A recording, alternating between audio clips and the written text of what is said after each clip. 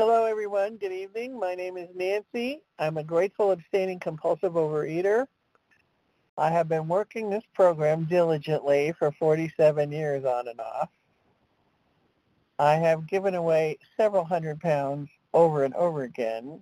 I'm back from my fourth relapse. I've been back 8 years. I've been giving away 69 pounds. I'm still working on it. So that's the beginning. I remember first compulsively overeating when I was 4 years old. I was angry. My mother and my grandmother had gone to town and left me behind with my grandpa. My grandpa turned on the electronic babysitter, which was pretty new at that time because we're talking 1954, 55. Anyway, he went out into the garage to do what grandpas do, and I didn't know what to do with my anger, and in the middle of the table were several bunches of these yellow things, and I proceeded to eat as many as I could possibly hold. By the time my mother and my grandmother got home, and they saw what I had done, and I was sick as a dog. To this day, I can't see those things or smell those things and not be nauseous. My mother actually tells me that I was 2 when I got into other things, and at one point ate a whole pound of butter, but I don't remember that one. I've spent most of my young life overweight and the fat kid at school and all of those things that happened. You know, in junior high school when boys finally started to come on the scene, I was the heavy one. Nobody ever wanted to be around me. And when I got to high school, I lost some weight at first and gradually put it all back because it just didn't seem like it was worth it. By the time I got a job, I found a job at a department store where I worked in the back, where they kept all of the goodies that everybody had to share. And I counted the money, I sold money orders, I had people pay utility bills, I wrapped gifts, and on occasion I had to go outside on the floor. And one day somebody needed some change, and I always wore, at that time Maude was the big on television, and I loved the things that she wore that covered up her body, and I always had a long jacket or a long vest or something over the clothes. And I had run out of the office without that, and I happened to catch myself in a 3-way mirror without any cover-up. And I was shocked. I didn't realize that I had gotten to be that size. Even though I bought the clothes, I knew how big the clothes were, it just never occurred to me that I looked that bad.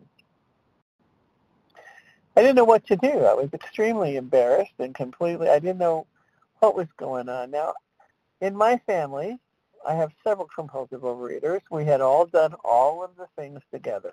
We all trooped into Weight Watchers, and we all did the Atkins, and we all did the grapefruit diet, and all those things that you do. At 12 years old, I was taking amphetamines and barbiturates to try and keep my weight under control. Today, they would have put my mother in jail for abuse, but at the time, we were all on, we went and got those shots from the pregnant woman's urine. We did all that stuff. And everybody finally gave up. And I spent my life between the green couch and the kitchen and watching TV, and I'd get up and go to work every morning. So I was functional as far as that was concerned, but I had no life to speak of. I watched my mother's sister lose 80 pounds over a period of time, and I finally got the courage to say, okay, what are you doing? And she said, well, I found a program, but you have to believe in God. I didn't have any problem with that. I'd always believed in God. My God, but, it didn't matter. So she said, if I take you to this meeting, you have to promise that you'll never come to the meeting on Wednesday night. You can go to this meeting, and I won't go to that meeting, but you can't come to the Wednesday night meeting. I said, okay, fine, whatever. I had no idea what she was talking about. She said, well, I may want to say something sometime that I don't want you to hear. I said, okay, fine, still in the dark. So she said, the meeting is on Thursday night, and I just couldn't believe it, because Thursday night was the Walton. I didn't want to miss the Waltons for this silly stuff, but I couldn't get out of it because I had made such a big deal out of it by that time. So I said, okay. So we went to the meeting, and it changed my life. We're the newcomers meeting first, and this woman talked about her experience with the OA program, and at that time it was gray sheet and having to not have to worry about what you were going to eat. Everything was all laid out for you because you could only eat certain things, and that was it. Or there wasn't anything else. That's all there was. And I said, do you mean to tell me that I'll never be able to eat another piece of bread the rest of my life? And she said, you can have all the bread you want. You just can't eat it today. Okay. So I found that night I listened, and they told me to come back. So I came back the next week, and I listened again, and they finally said I had to get a sponsor. And this woman stood up in the front of the class. I was 5'10", and I weighed real close to 400 pounds. And she was 5'3" or 5'2", and looked like she was about 35 pounds overweight. And she said, she pitched, and she said that she could read a book, eat popcorn, watch television, listen to the radio, and masturbate all at the same time. I knew that this woman was crazy enough for me. So I asked her to be my sponsor, and she said yes. She was very curt and very direct, and I thought, well, okay. And she didn't say I had to do anything else but just call my food in, which I did every day. And she would say, okay, fine, and hang up the phone. And one day I finally got enough, after I had been abstinent about 30 days and I had given away almost 50 pounds. I said, is there anything else I should be doing? She said, oh, yeah, you should pick up the big book and start reading it. Oh, right, that's going to happen. I was working full time, and I had started that September. Started to go back to school to work on my bachelor's degree. My first meeting was November 7th. November 6th, my first day of abstinence was November 7th, 1975. So that was really going to happen. I was going to pick up the big book. I saw that at the meeting. I thought that was, I have writing and reading and stuff to do for school. You expect me to do this too? So finally she said, you have to take the first 3 steps. At that time, when you had 30 days of abstinence, you were introduced as a food sponsor. And in order to do that, there was a little ceremony that you went through, and you officially took the first 3 steps. So I did that. And then she gave me some guidelines about writing my inventory. Like, that was really going to happen. But I finally got to the point where I decided I needed to do that. So I wrote 17 pages on both sides about how much I hated my father, how much he had caused me to eat, how much the world was against me, how much I never had anything or got anything that I wanted, and how the entire weight of the world was on my shoulders because I just had to control everything, and nobody would listen to me because I was fat. And she listened to me read that to her. And then she said, okay, let's make a list of all the persons you had harmed. So we started making that list, and we talked about each person on the list, and then she sent me off to make direct amends, which I did. And when I got back, she said, now we need to work 10, 11, and 12, which means you need to write an inventory on a day-to-day basis. I said, you really think I have time to do this? I'm a full-time, I'm going to school at night, and I work full-time. She said, if you want to maintain your abstinence, you'll do this. Oh, God. By this time, I had learned enough that the abstinence was important. So I started doing what she told me to do. And I started really doing a lot of soul searching, and I was reading the big book, and I was reading those stories, and I was trying to relate. You know, when it started out with Alcoholics Anonymous, I thought, I'm not an alcoholic. And the more I read those stories, the more I realized their disease is the same as mine. It's just I take a different course. I don't get drunk. I just get fat. So I kept abstaining and doing exactly what my sponsor said. And about a year into the program, my sponsor was moving, and I just fell apart. I just didn't understand how I was going to continue. I maintained for a while, and after 18 months, I had given away 147 pounds, 148 pounds. She was living in Northern California, and she had me come up and speak at this meeting, and she made a big deal about it. There was 3 people there. But you know, I learned that where 2 or more are gathered, so shall God be. And I just did my speak, and it was really amazing. This woman really related. And I came home from that, and I met a man, and we went out for a while. He decided that he wanted to marry me, so we got married. And he said, you don't have to go to those meetings anymore. I said, okay, great. So I didn't. I had 2 kids. 11 years went by.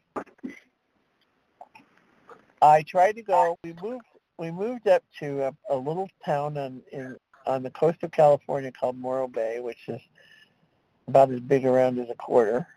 And I tried to go back to program there. It wasn't what I wanted it to be. I went to TOPS for a while. That didn't work either. I finally found this little OA meeting around the corner from my house, met in this little church. And I would go there, and 2 ladies would shuffle in. Between the 2 of them, they had almost 60 years of sobriety and about 30 years of abstinence. And I sat and read the big book to each other and shared their experience, strength, and hope. It's the most boring meeting I'd ever been to in my life. I had no idea what a gift God was giving me with that. It wasn't until years later that I understood how important those little meetings in that little church had been to me. Things got a little screwed up. My husband had a stroke. We moved back to the San Fernando Valley. I went to work to become the breadwinner. He was home.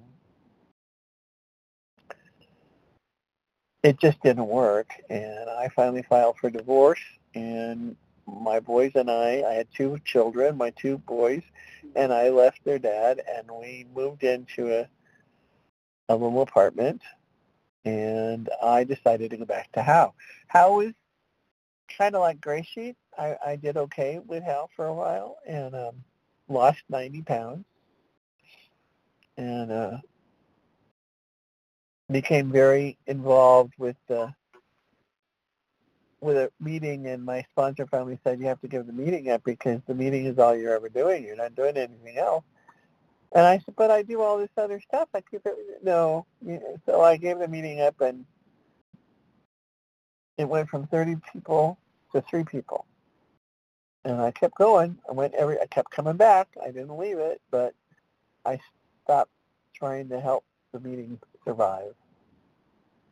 Eventually, that kind of fell by the wayside too. My boys and I moved out of the little apartment, and we went to go live in a huge house. My brother-in-law asked us to come and stay in his house for a year and take care of his stuff while he took his family to Europe to live for a year. And I was isolated out there. If I went home and we didn't have milk, it was half an hour out and half an hour back. And at that time, that was an awful long time.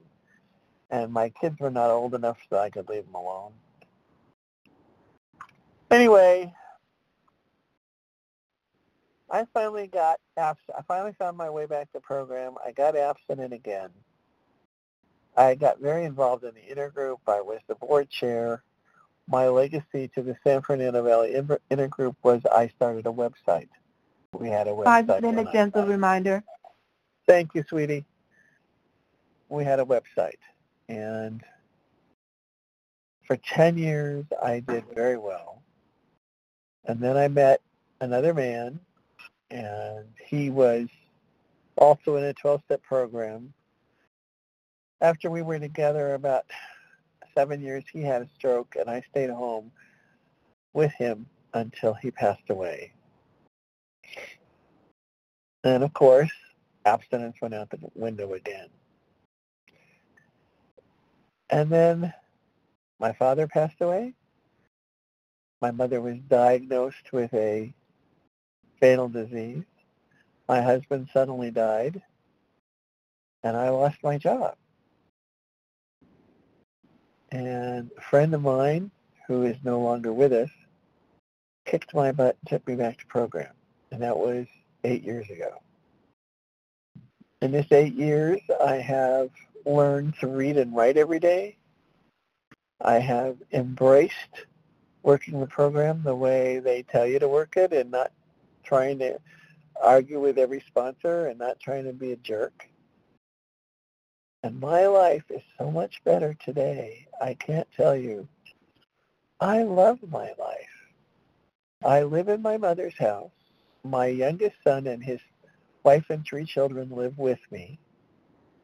My oldest son and I, who have had ups and downs through life, have finally got a great relationship. I have wonderful friends.